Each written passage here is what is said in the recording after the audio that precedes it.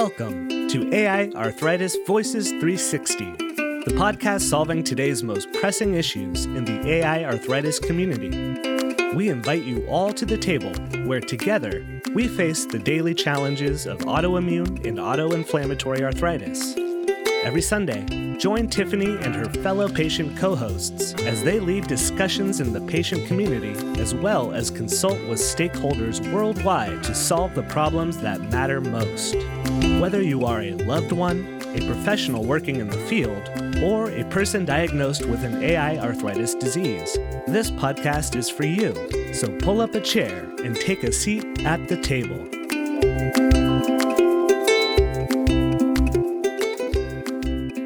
Hello and welcome to AI Arthritis Voices 360.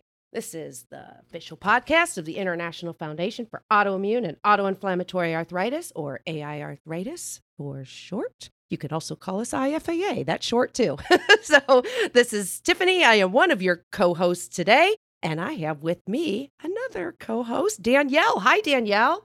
Hi, Tiffany. How are you? I'm doing good today. How are you? I'm good. Hey, tell everyone a little bit about yourself. So, as Tiffany said, my name is Danielle, and I am a school teacher, or I was a school teacher before I retired on disability for 13 years. And I wanted to nominate this topic today so that we could talk about discrimination in the workplace of people with disabilities, because the last 5 years of my career were really a rough time for me, and they were very damaging for me. Mm-hmm. And so one of the things that I'm trying to do now in my new phase of life is to try and help people who are in the spot that I was in a few years ago.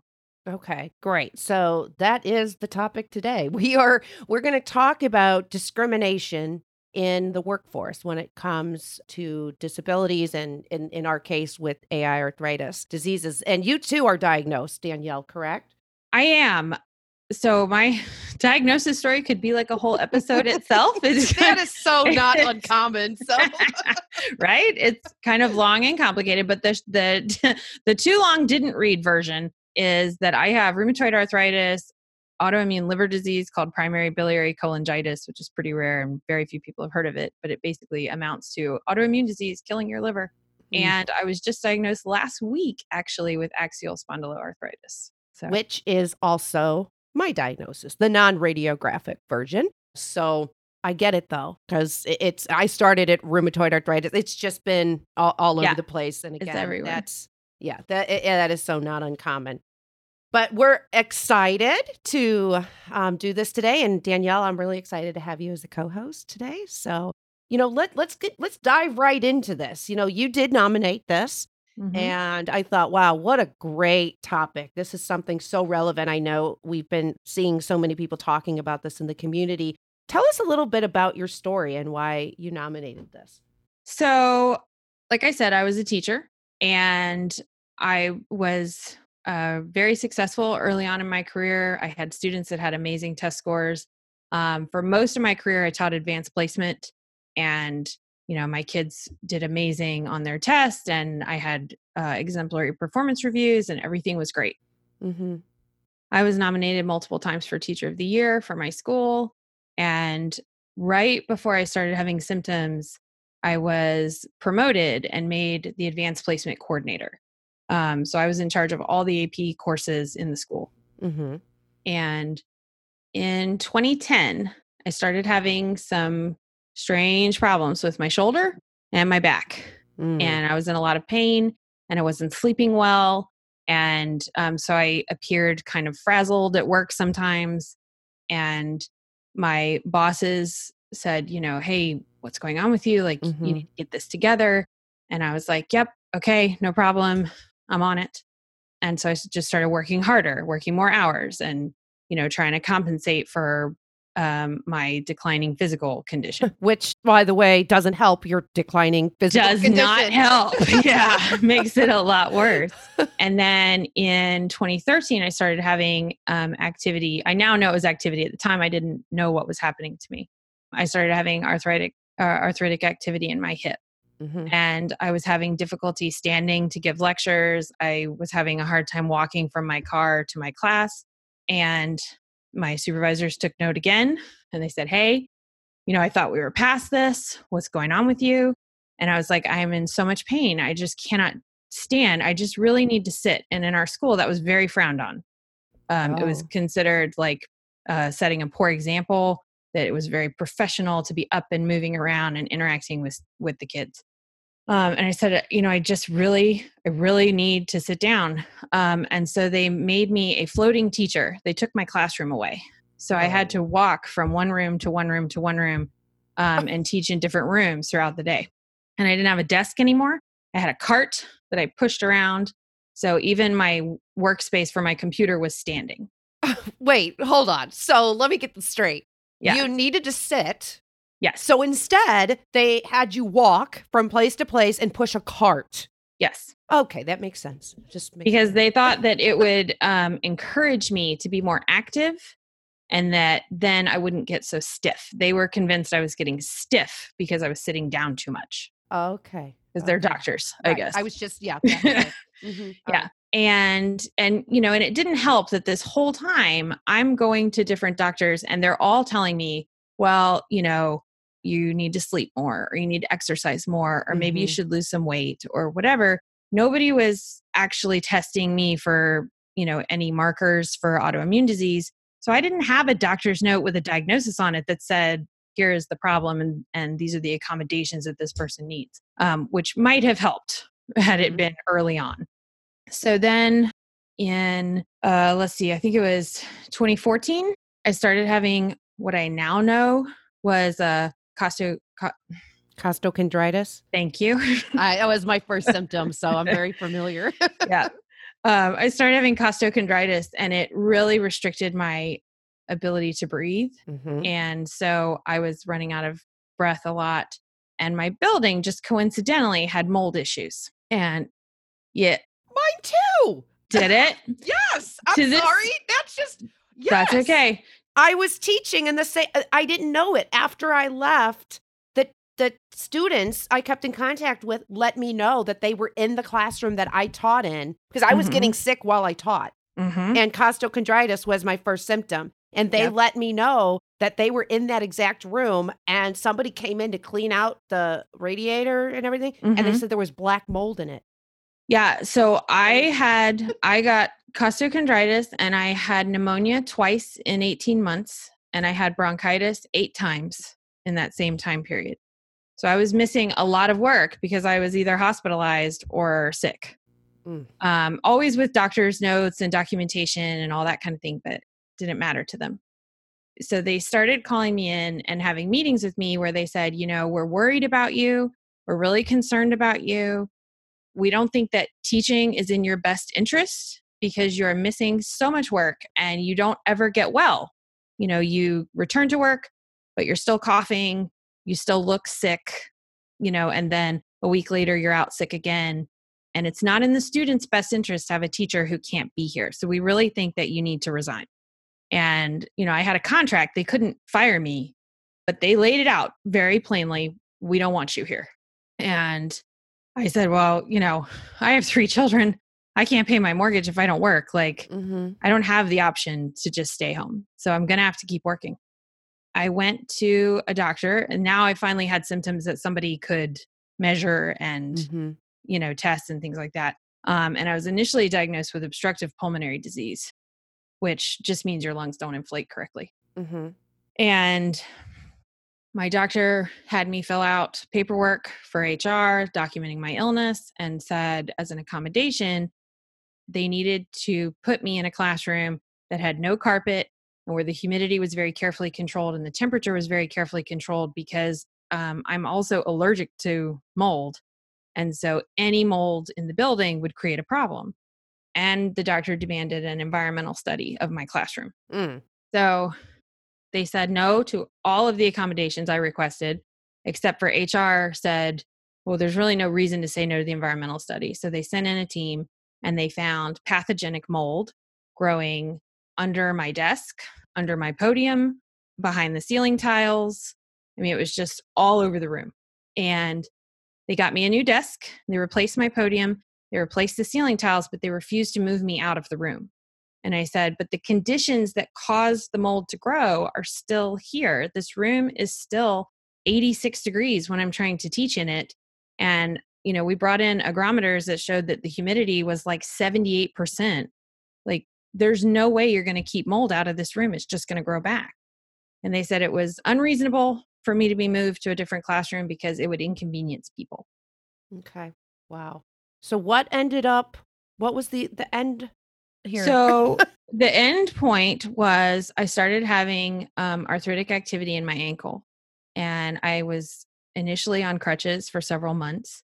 And because of my back and my shoulder, my condition started to degrade pretty rapidly. And I ended up in a wheelchair. And my orthopedist said, this is ridiculous. You have to stop working. I said, but I can't because I can't qualify for disability or anything. I don't have a diagnosis. And he said, well, there's something wrong with you and we need to figure out what it is. Mm-hmm. And he actually aggressively pursued a rheumatological workup where they found lots of diagnoses. Wow. This is a whole episode, like a breakout in itself. Yeah, I know we were talking before this topic itself, but that alone, what you just said is a breakout in its own. Wow. And then he pulled me from work. And I was on short-term disability and long-term disability, and I'm now applying for the Social Security disability. Okay. Wow. So that was quite a lot. I wrote down a couple of things that you said. And what stood out, one of the things was, we don't think teaching is in your best interest. They also said not fair to students. And okay, that's an employer's perspective, and students paying or whatever, that's a different thing. Mm-hmm. But we don't think teaching is in your best interest. Yeah. I mean, I almost got tears in my eyes. I mean, I was like, to have somebody decide for you that it's time for you to stop your passion and your career. I mean, that's really hard. It was awful. It made me feel like I was worthless. And I started having intense issues with depression and anxiety. I felt like I was no good.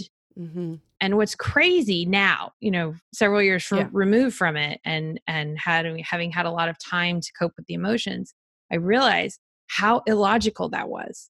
The entire time, this was a 5-year period that this happened, they put me on evaluation 4 out of those 5 years. Normally you get evaluated every 3rd year, but they kept trying to come up with evidence to get rid of me. And all 4 years I received exemplary performance reviews, because our performance evaluation is set by the state and it's based entirely on how the students are doing. So because I was doing my job and doing it well, my students were learning, even though I was absent a lot, even though I couldn't breathe, even though I couldn't stand up and all that, my students were still thriving and they were still happy and they were still progressing. And you said you were nominated, you won favorite teacher and things too. Mm-hmm. Yep. So, I mean, how do you argue that? Yeah. I mean, because you also said, they said it's not in your best interest. And then number 2, it is not fair to the students. Yeah. The students are voting that you're the best teacher. So clearly that right there is incorrect. The other thing that you said was that I just think is really important to note. This is pre-diagnosis. Yeah, it was all pre-diagnosis. Once I got a diagnosis, then I was pulled on disability so fast. I mean, there was literally like maybe 10 days between diagnosis and leaving and never stepping foot in there again. But I had smaller diagnoses. I had the obstructive pulmonary disease diagnosis. I had, what did they call it? Degenerative disc disease, I think is what they originally called what was happening with my back. So it wasn't like I was not ever going to the doctor or they didn't know that something was wrong. They had a pile of medical documentation. There just wasn't sort of one doctor that could step in and go, no, here's the big picture. This is why all of this is happening. This is how these symptoms fit together. But I think, honestly, one of the most eye-opening things for me in this experience is that before this happened to me, when I thought of discrimination, I thought of people with ill intentions, right? Like if you discriminate against someone racially, it's because you're a bigot. If you discriminate against a disabled person, then you're a mean person who is ableist and that kind of thing. And these supervisors, at least one of them, had been my friend before this started, attended my baby showers. Like, wow. And I do believe that they believed what they were saying. I Mm-hmm. do think that they genuinely believed that it was not in my best interest to be there because they saw me getting sicker and they didn't understand why. And I do think that they genuinely believed it wasn't best for students, even in spite of the data, because they had so much internalized ableism that they just couldn't see how a teacher in a wheelchair could possibly be as good as a teacher who can move freely. And I don't think they recognized that that's what they were thinking, but I do think that that was sort of underlying all of this. Wow. That's powerful. I'm really sorry that you had to go through all of that. But I mean, there's so many things, that bullet points that we've kind of broken out here that are relevant to everything that you just said. And as far as me, I sort of represent the perspective and the experience of somebody who was faced with, it wasn't so much that I wasn't getting accommodations. I, at the time, was also a teacher. I have it right here on my wall, favorite teacher award. So we have a lot in common. Had mold in my office. And they were trying to accommodate my schedule and to what I was asking for. I also did some public speaking where I would go to local high schools and teach different topics about things that we would teach in college, and help develop young people on deciding what their career path would be and things of that nature. But I had to carry a lot of stuff. So they really did. They bought me special bags, and I was lucky in that. But where mine ended up coming from was, I guess I would say, my own self-struggle with, well, okay, they've given me this, but now I'm going to have to ask for more because it's not enough. Mm-hmm. And I was not able, even with the adjustment of schedule, I could see that it was starting to wear on. Like, it's like they felt really good about the adjustments that they were making. Mm-hmm. But then it was, okay, this is starting to become really challenging. And then I ended up going to another college to teach, and I ended up one semester I had no classes, but they still wanted me to tutor. And that's when I quit.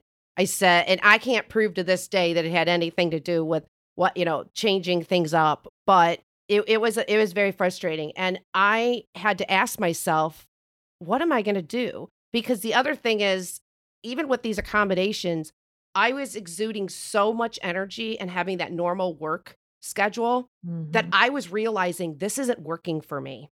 And when, as a teacher, it's kind of, I just did a mini episode leading up to this on our unpredictable diseases in a predictable environment. Right. And an example of a predictable environment would be an environment where there are set expectations, like you have to be at this class at this time.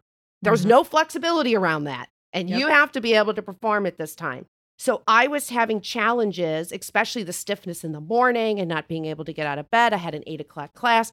There were just a lot of complications with that. And it was a point where I had to make this choice. Do I take a different career?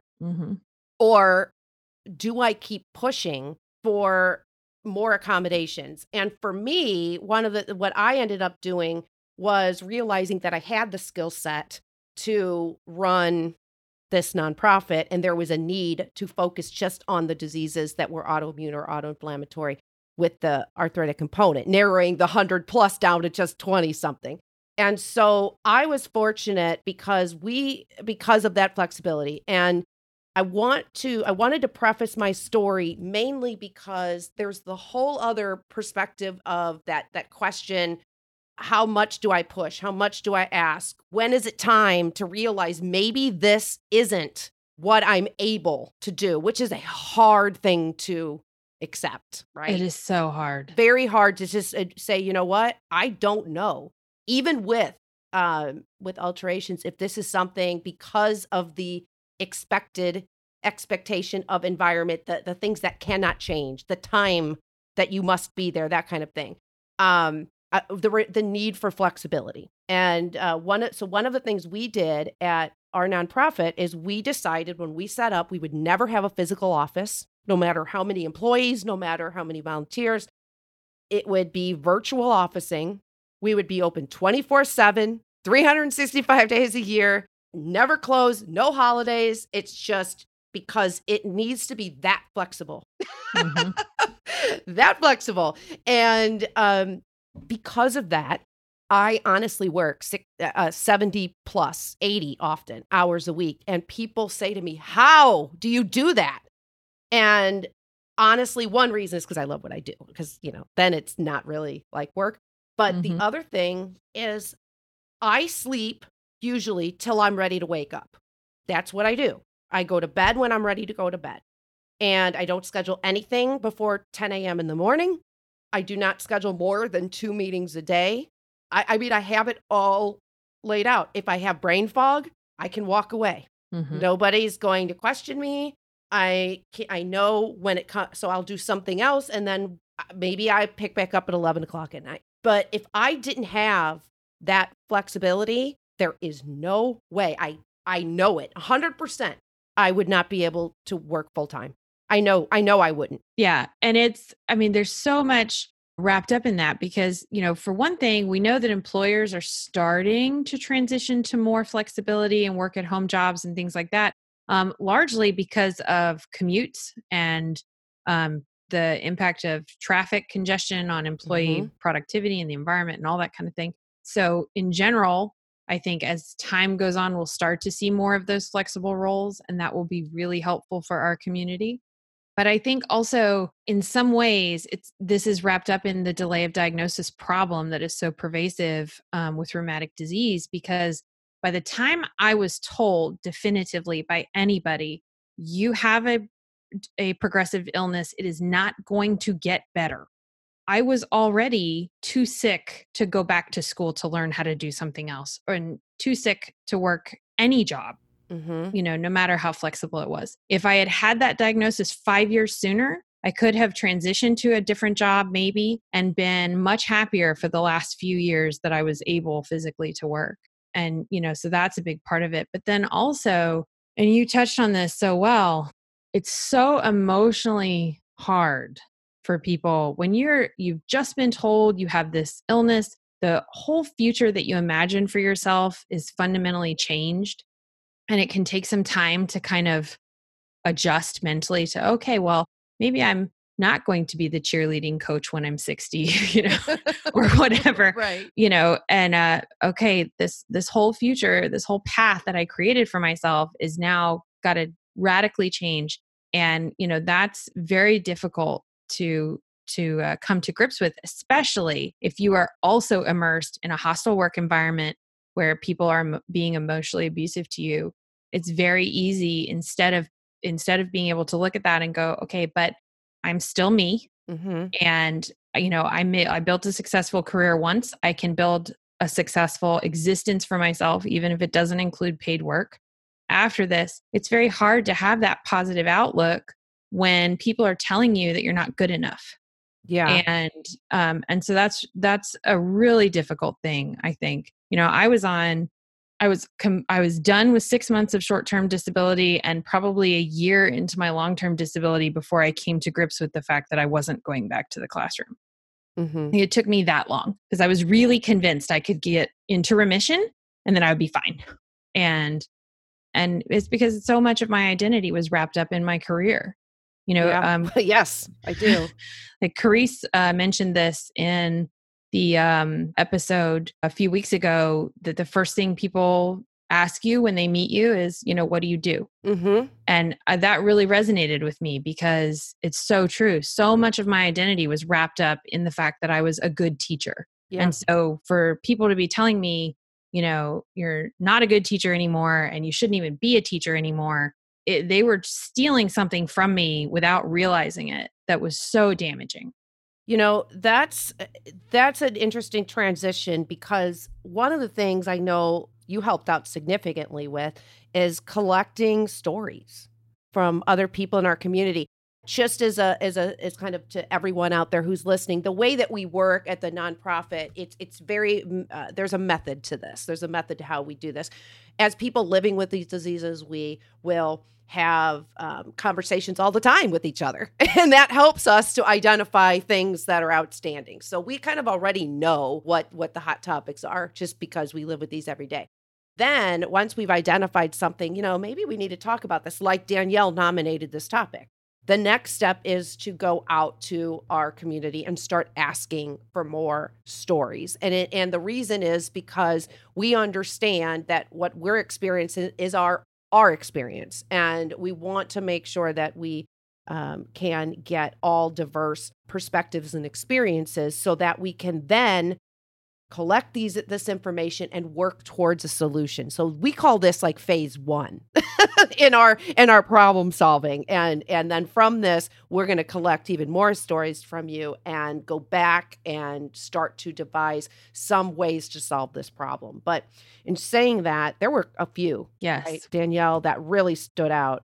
I mean, we really only asked for stories over a period of 2 or 3 days, and Yes. we got a lot. And I spoke to several people even beyond our list that said, they experienced this, but they're still afraid to come forward. So it's definitely not an isolated problem. Mm-mm. I know there was one in particular who was similar to what you had said. She mentioned that her supervisor had transferred her from her retail job from the cashier to stockroom after being notified of her disability and just claiming she wasn't able to perform essential duties. And eventually HR intervened and said, oh, no, you're giving her job back, which was great. So that was the right thing, right? That was good. And asking her, I guess, if she needed what her reasonable accommodations were. And but what ended up happening was the supervisor wasn't happy about that and ended up harassing her and belittling her and instructed other employees to never assist her if she needed support. That was her experience, and ended up getting so upset and depressed and hated work that she quit. Yep. And that's basically what my employer tried unsuccessfully to do with me. They tried making me a floating teacher. That didn't work. Mm-hmm. They tried putting me on performance evaluation additional times. That didn't work. And they tried just telling me straight up, hey, we don't want you here. That didn't work. And so then sort of their last resort was just to make my life so unpleasant. I had an email almost every day documenting something that they didn't like. And it was very petty things in some cases. It would be like, I noticed that you were away from your classroom too long in the break between classes. And you should try to be in your room the majority of that time. So I wasn't late to class, but because it took me a while to walk to the restroom and walk back, I was gone, quote, too long. So it was a lot of these little things, and they would just email me constantly. Here's a thing you did wrong. Here's a thing you did wrong. Here's a thing we don't like. And their goal, whether they realize it or not, is that eventually you will leave on your own. They tried getting rid of you. That didn't work. So now you'll leave on your own because it is just so unpleasant to be there. Yeah. And I have a couple other that I just wanted to, I'm not going to read the whole thing, but just to that point, but there's something you said that just put a light bulb in my head. And that was that they kept constantly emailing you with these things. When I do emails, it's because I'm sometimes it's because I'm putting a legal trail on something. Oh, it's exactly what they were doing. Yeah. So that's at the bottom of every email would say CC to personnel file. Yeah. Yeah. Well, there's one of the things that we were going to mention that people had said there were red flags. That's a red flag. That's a red flag. I'm looking at this list, and again, I mean, we could spend all day mentioning some of these, but just a couple sentences. I was constantly belittled, and rumors spread about my alleged incompetence. I was laid off as a result of downsizing, and then her position was posted publicly for employment, in yes. a online site. People saying some staff treated me differently or left me out of things as a result. One of the ones that really resonated with me was a woman who said that she was told that her absences for doctor's appointments were an unfair inconvenience to the rest of the team. I had that one highlighted as Yeah. one of those too, that I can't believe it. And I believe it because it mirrors my experience, but this is a person who had paid leave that was provided by the employer. She was using it in the appropriate way for sick leave, but it was inconvenient to everyone else. Well, that's a common theme. Yes. That's popping up just in the conversation that we've had. It's not fair to students. It's not fair to the other employees. It's not fair. So it is about the fairness. Yes. Or the perceived fairness. But the perceived fairness. I like that. I'm going to write that down. The perceived fairness to others. Yes. Which also makes complete sense why a person might be fearful of ever saying anything in the first place because of all these things we're saying. And another one, lazy. That one comes up a lot. Well, you must be lazy. You see a lot of lazy, incompetent, negligent, these type of words in these people's stories because this is what they're being told either by their coworkers or by their supervisors. Because when they see fatigue, when they see pain, when they see depression, all these symptoms that go with chronic illness, especially invisible illness, they don't look at that and say, wow, my employee is in pain. My employee is sick. They say, my employee is lazy. My employee is incompetent. Mm-hmm. And I don't think that they realize that that is because they have ableism operating in their brains, affecting their thought processes. But, I taught AP anthropology. So Sapir-Whorf's theory comes to mind, this idea that your thoughts influence your words, which influences your actions because they're have ableist thoughts. It comes out in their language. They don't say you seem fatigued. They say you seem lazy. Yeah. Wow. I'm writing profusely here notes. I do this all the time. I always say that for those of you who listen to this podcast. Because it's just, this is how we're going to solve the problem, is listening and connecting the dots here. So let's jump into, we've talked a lot about what's happening, stories that are coming in of people's experiences, our experiences. And, what are we going to do about when we need these accommodations? And I had just pulled a snippet just as a definition here. And this was sent just to give a shout out to our friends at Arthritis Research Canada and some of the patient research partners there that we're friends with, because we were reaching out to other countries and asking for regulations in the workforce so that we can build our data and be able to solve this problem together. So thank you to them for sending information to us.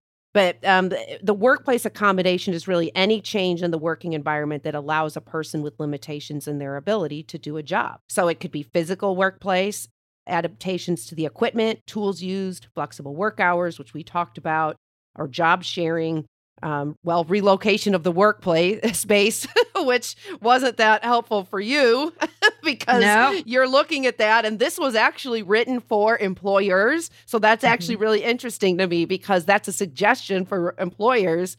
And they could have just looked at that and said, okay, well, we'll relocate her, not thinking that's a worse solution for you. So that's interesting in itself. Ability to work from home and a time off for medical appointments.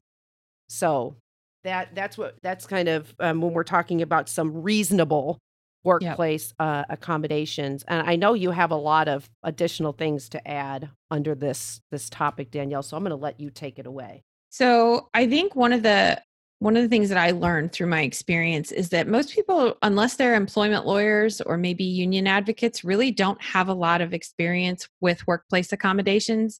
They don't really know even what they are. And so if you say, well, here's my problem, how can I accommodate that? A lot of times the employer doesn't know the answer any more than the employee does. And a lot of it has to do with correctly identifying essential job duties. One of the differences between a reasonable accommodation and an unreasonable accommodation is whether or not the employee can perform their essential job duties. If I can accommodate you and you can still do these essential duties, then you can still have a job here. But if you can't perform your essential job duties, even with accommodation, then it's not discrimination to say that you can't, continue to be employed in that profession. Your illness has progressed to a point where it just isn't reasonable. And we talked a little bit about that, where you just recognize this is outside of my limitations. I can't do this. But a lot of people don't correctly identify what those essential job duties are. One of the best examples I've ever seen is someone was talking about if you work in like a stock room, it's very common for the employer to say that the essential job duty there is that the employee must be able to stack boxes. But in reality, the essential job function is that the boxes get stacked. It doesn't necessarily have to be because someone picks them up and sets them there. If a tool exists that can do it, that the employee operates, and it's a reasonable expense, not something that is going to be prohibitively expensive, then that employee is still performing that essential job duty. And because of internalized ableism, all of us, not just employers, have a tendency to look at, okay, well, if you need to be able to walk to perform this duty, or you need to be able to pick things up to perform this duty, they immediately assume, okay, so then someone with a disability is not going to be able to do this. And that's not always true. There are a lot of assistive devices out there that can help you perform your essential job functions, and you may just not even know that they exist. Right. No, that's a really good point. And I just wanted to say, too, as a side note, that the way that we had defined internalized ableism in a prior episode is simply a fear of becoming or being disabled. So I just wanted to preface that, because I realized we've been talking about it and we haven't actually defined it to you. So if you're not familiar, that's what we're talking about. It has to do a lot with that internal struggle in our own being. There's a lot of people who believe that ableism, or the able-bodied, things are set up in our society for able-bodied people. And so we tend to struggle with knowing that the world is not set up in our favor. Yeah. So that's kind of where this all is stemming from, is it's not generally accepted. It's not considered normal to have any type of disability. So in essence, the employer might be looking at it like you're disrupting the status quo, so to speak. And what we really need to do, which again, I'm shouting out to Carice, who mentioned this in the episode on internal ableism, is we need to normalize this. I mean, that's one of the things that will solve the problem. Yeah, and we need to, I think, especially the patients, we need to focus more on what our objective is and less on how we're going to achieve the objective. A good example is if you're looking at a job that requires data entry, almost all of them will say, well, you need to be able to type to do this. And if you have rheumatoid arthritis, I know I can't type, not more than a few words, because my fingers and hands just don't really work very well anymore. But I can use voice recognition software like nobody's business. So, that's a very common tool that most people have on their smartphone that can accomplish getting the data to the place that you need it. But that software cannot organize the data. It can't put it in the correct cell on a spreadsheet. It can't look at it and make any useful conclusions from the information.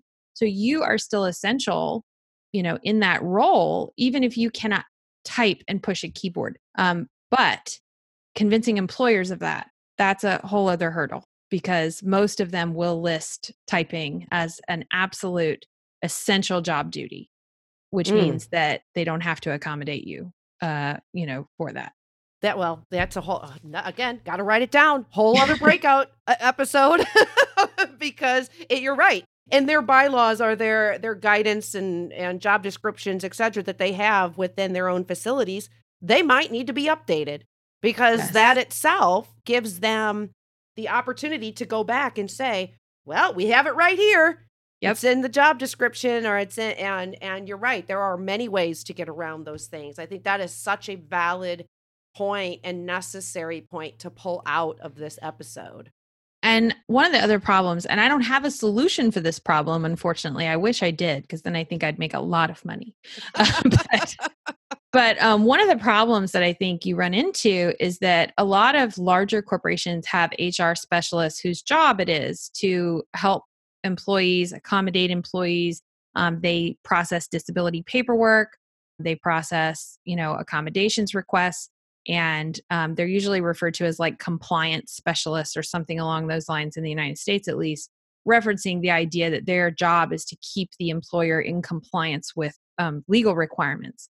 Most of them, almost all of them, have a background in human resources. They do not have a background in anything to do with disability, patient rights, anything like that. And so, when the employer says to them, well, but they have to be able to type, or they have to be able to lift this heavy box, they don't have any knowledge or background to say, well, but do they? Do they really? Is that actually the objective here?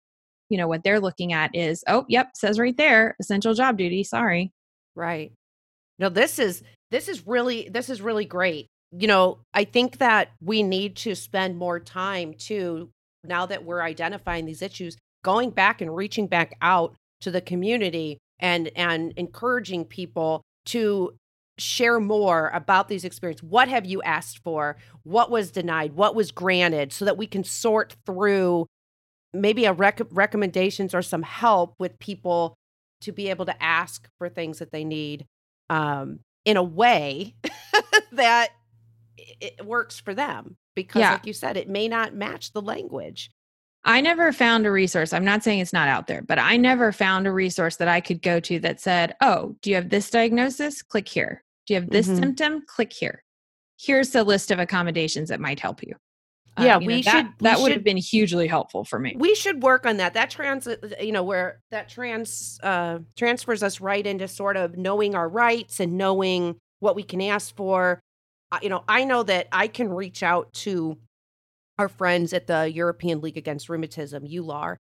They have their countries together in Europe create EULAR PARE, which is all of the nonprofits that sort of reside within the countries in Europe. And our organization was fortunate enough, we had a relationship with them for many years, and they did invite us to Brussels a couple years ago, and shout out to Global Healthy Living Foundation, aka Creaky Joints. We were the only two non-European based organizations invited to participate in that, but we learned a lot about their work in the workplace and some guidance and a lot of great work that they're doing, because in Europe, there is something called social responsibility law, and it protects people specifically thanks to the great work of EULAR on rheumatic diseases in particular.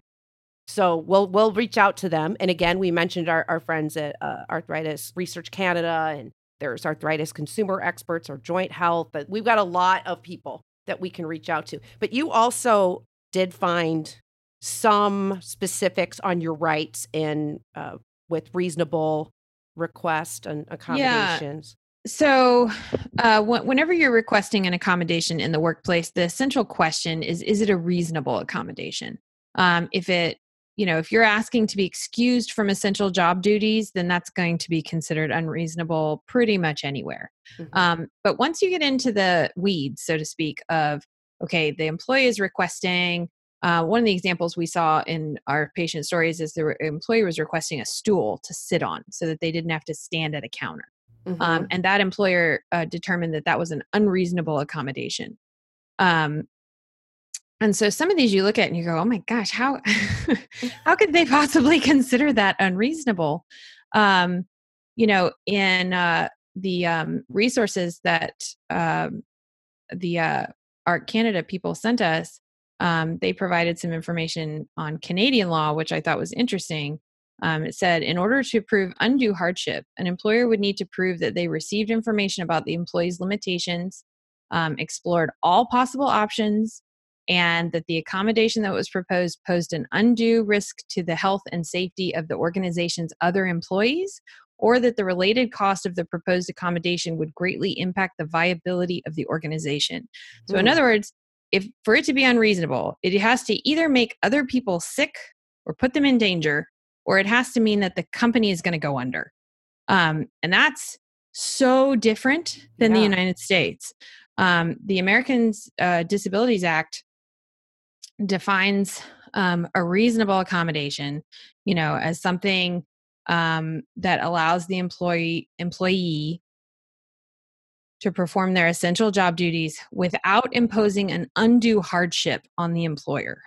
And an undue hardship, and it's been challenged in court repeatedly. The general sort of working legal definition right now is that an undue hardship is anything that imposes a significant difficulty or expense. But the employer largely gets to decide what constitutes a significant difficulty or a significant expense. So like in my situation, one of the biggest things I wanted, our physical campus had a main building and then it had some outbuildings. And the outbuildings each had their own HVAC system that was completely autonomous from the rest of the building. And they had reserved parking spaces immediately next to their doors. And I wanted to be assigned to teach in one of those outbuildings. I wanted to be able to walk, 10 feet from my car to my room. They all had wheelchair ramps, which I could not say for the inside of the building. And they would have been able to maintain the humidity and the temperature controls that would have helped my pulmonary issues. They told me that was an unreasonable accommodation because it disrupted their organizational plan for how their classes would be laid out. In other words, only science classes were in the outbuildings, and history classes, which government fell under history, were all in the interior building. And so it would be a disruption, and they would have to reprint maps. And that was just way too much of an undue hardship. Okay. To, hit print on a copy machine. So there's not a lot of guidance provided to employees or employers in the United States about, how do you know if this is reasonable? I might think that $50 for a piece of equipment is totally reasonable. My employer may say, nope, that's outside of our budget. And for the most part, courts tend to err on the side of the employer out of an abundance of caution, because they're very concerned about this idea of slippery slope or opening Pandora's box. If we agree to $50, well, what about $100? What about $500? Where do you draw the line? And so it can be very difficult to prove to any judicial body that your employer knew that the accommodation was reasonable and decided not to give it to you anyway. So let's circle back now as we start to wrap up this final part of the discussion on actually filing a complaint. I know that there's for obvious reasons, people are fearful of retaliation. Yes, very much so, especially if their complaint is about an accommodation request, because they don't want to work anywhere else. They don't want to find a new job. They just want to be able to do their job at the same organization. So, that's fraught with fear of retaliation, because, you're going to have to continue working with the people that you have filed a complaint against. Yeah. And we asked people about what they did. And did we have any examples from our stories on how they filed a complaint or how they went about this? No, it's very, very rare in the United States, and I suspect a lot of other places too, for an employee who has been discriminated against as a result of a disability to actually do anything about it in terms of a complaint. At my organization, I did file a complaint with HR, and they did side with me. It didn't accomplish much. The only result was that my principal had to apologize to me in person and in writing and put the apology in my personnel file. But he wasn't required to remove all of the things that they had put in there about me that weren't true. He wasn't required to stop emailing me every day. None of that. He just had to apologize. That was it. So we didn't find any stories either of people who had gone through the process legally, like getting a lawyer? No, it's extremely rare. I consulted with 2 different disability attorneys that specialize in workplace law, and both of them told me, you are clearly a victim of discrimination. What they are doing is illegal, but you will not win this. Because my employer had an entire risk management team of attorneys on staff, and he said, you will go bankrupt even just trying. They will bury you in continuances and you will run out of money before you ever see a judge.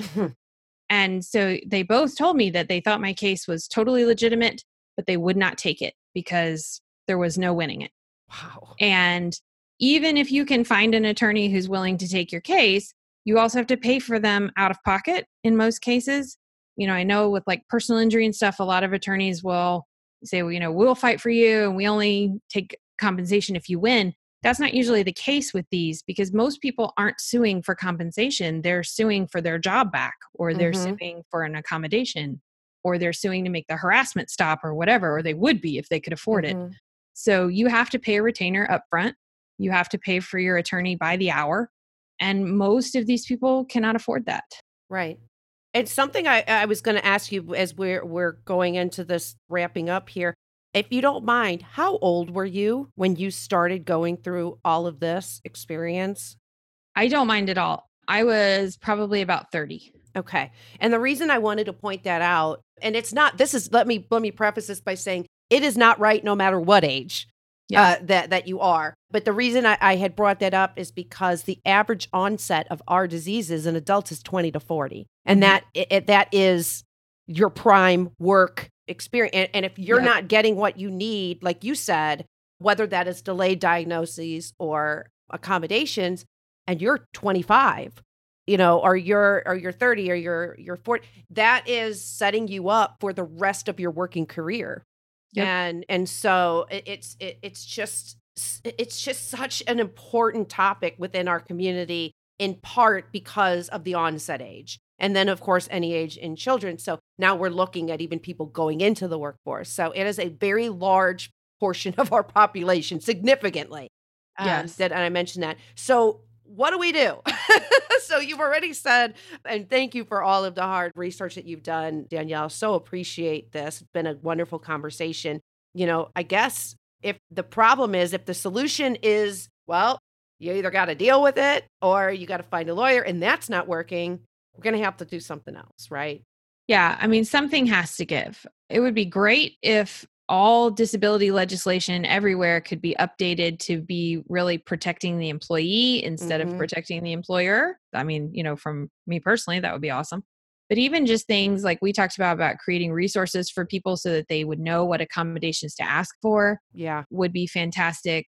I think also if there were organizations that could help you with your lawsuit or help support legal fees or anything like that, that would be fantastic. Most of the ones that I researched when I was going through this, when I was experiencing it, they don't have unlimited resources. They can't fight for everybody. And so they're really looking for cases they know they can win, which means, and this is my one takeaway, if you are ever experiencing anything like this in the workplace, or even just if you are diagnosed and you are still working to protect yourself in the future, document everything. Because they are. Copies of every email.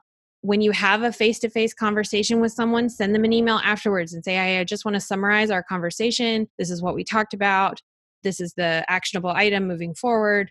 Anything like that. You need it in writing, and you need dates. You need very specific dates. And I also think what you said before, adding on, if it's something like typing that is in their bylaws or in their description, and you found a solution that enables you to do your job, I think for sure put that in too. Yes. I had a huge folder that was just photographs of every day's hygrometer readings in my room, documenting how high the humidity was, how high the temperature was, well above what my doctor was asking for, with dates and things like that. Like you cannot document too much, because when I went in to speak with attorneys, when I went in to speak with my union, the first thing they say is, well, tell me what's going on. And it's so hard to go, okay, here's a year's worth of discrimination. Where do I even start? And so having this physical record to be able to say, well, there were 14 instances where they did this. There were 37 times when they said this. It really makes the conversation easier, and it makes it much more productive. Because if you try to rely on your memory, especially those of us with brain fog, right, that's not going anywhere. Right. if in the way that things are in current day, I'm documenting everything, and that's definitely what the norm is, and the one way. I mean, the ideal would be to someday that we normalize disability and this won't be an issue, but we've got to come up with something in between. So what's not necessarily working right now versus the ideal. And I think what we've decided for our solution to this conversation and moving forward to sort of that step 2 is we need to showcase this discrimination. We need to appeal to the masses about the magnitude of its occurrence and its the need to fix it. Because if this has happened to you, you are not alone. Yes. You are not alone. And I mean, literally what we posted 2 or 3 days ago and the amount of feedback we were getting. And remember, we're an international organization, so we're not looking for just stories from people in the United States. Danielle, did you have something you wanted to add to that? I just wanted to say that when I was experiencing this, I was so deeply ashamed. I did not understand why they were treating me like I was a problem. I thought that I was a good teacher. My, students thought that I was a good teacher, but I was being constantly, just on a daily basis, told that I wasn't good enough, that nothing I did was good enough, and that I was a problem. And that is so humiliating, especially when you have been successful, when you have a reputation, professionally. And I think people remain silent and they endure it because they are so embarrassed to tell anyone. Well, if I tell someone, and I still worry about this, even though I don't work for them anymore, so why do I care? Well, gosh, if I share my story, are they going to believe me, or are they going to assume, well, she's just saying that and she was probably not very good at her job? And that's how they're getting away with it. Yeah. Is because so many people are so embarrassed or so afraid that they don't talk about it. But if you work in an organization that will discriminate against you, they're discriminating against somebody else, I can almost guarantee you. Good point. So, when I did finally open up and start talking about what happened to me, I got so many stories from my coworkers about I was discriminated against when I was on maternity leave. I was discriminated against when I was trying to be a nursing working mother. I was discriminated against when I broke my ankle, like just constant. 2 different people filed workman's comp because they were injured at work and then were treated poorly by the administration. Like it wasn't just me. And once I realized that, it put me in such a better place and really started to make people realize that the employees were not the problem in this scenario. So if you are experiencing something like this, I think the best thing you can do is talk about it. Yeah. Talk to your family, talk to your friends, talk to your coworkers, talk to anybody you feel comfortable. Talk to us. You can message me. I'll listen. Right. But tell someone. You will feel better. I promise you. And definitely tell us, because we are going to continue collecting these stories so that we can make it very known that this is everywhere, that this is a dire issue that needs to be addressed. And the more stories, the more you can share with us, the more information we have to publicize what's happening. We'll keep your identity anonymous. You don't have to worry about any of that. But we are valuable. We are valuable contributors to our society. We should not be stymied. Our talent should not be stunted because of our condition and the limitations that could be lifted and allow us to succeed in our community. I'll circle back to end this with my own self. It's that if I had not found a way to work in a flexible environment, there would be no organization. And I think we're doing amazing things at this organization. So yes, you are. If that's just living proof that if you're given the opportunity to succeed with your talent, you could do amazing things. And I know there's millions of us out there that can do amazing things. So please share your stories. You can do this at our social media at Facebook, Twitter, or Instagram, which is at IFAI Arthritis.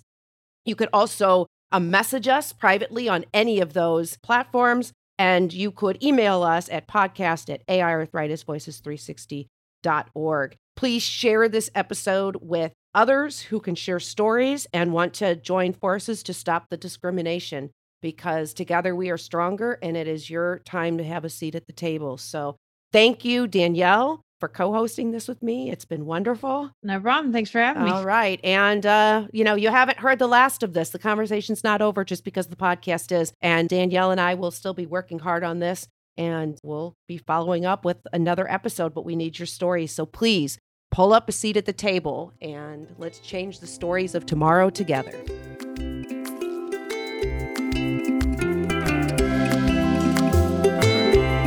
AI Arthritis Voices 360 is produced by the International Foundation for Autoimmune and Autoinflammatory Arthritis.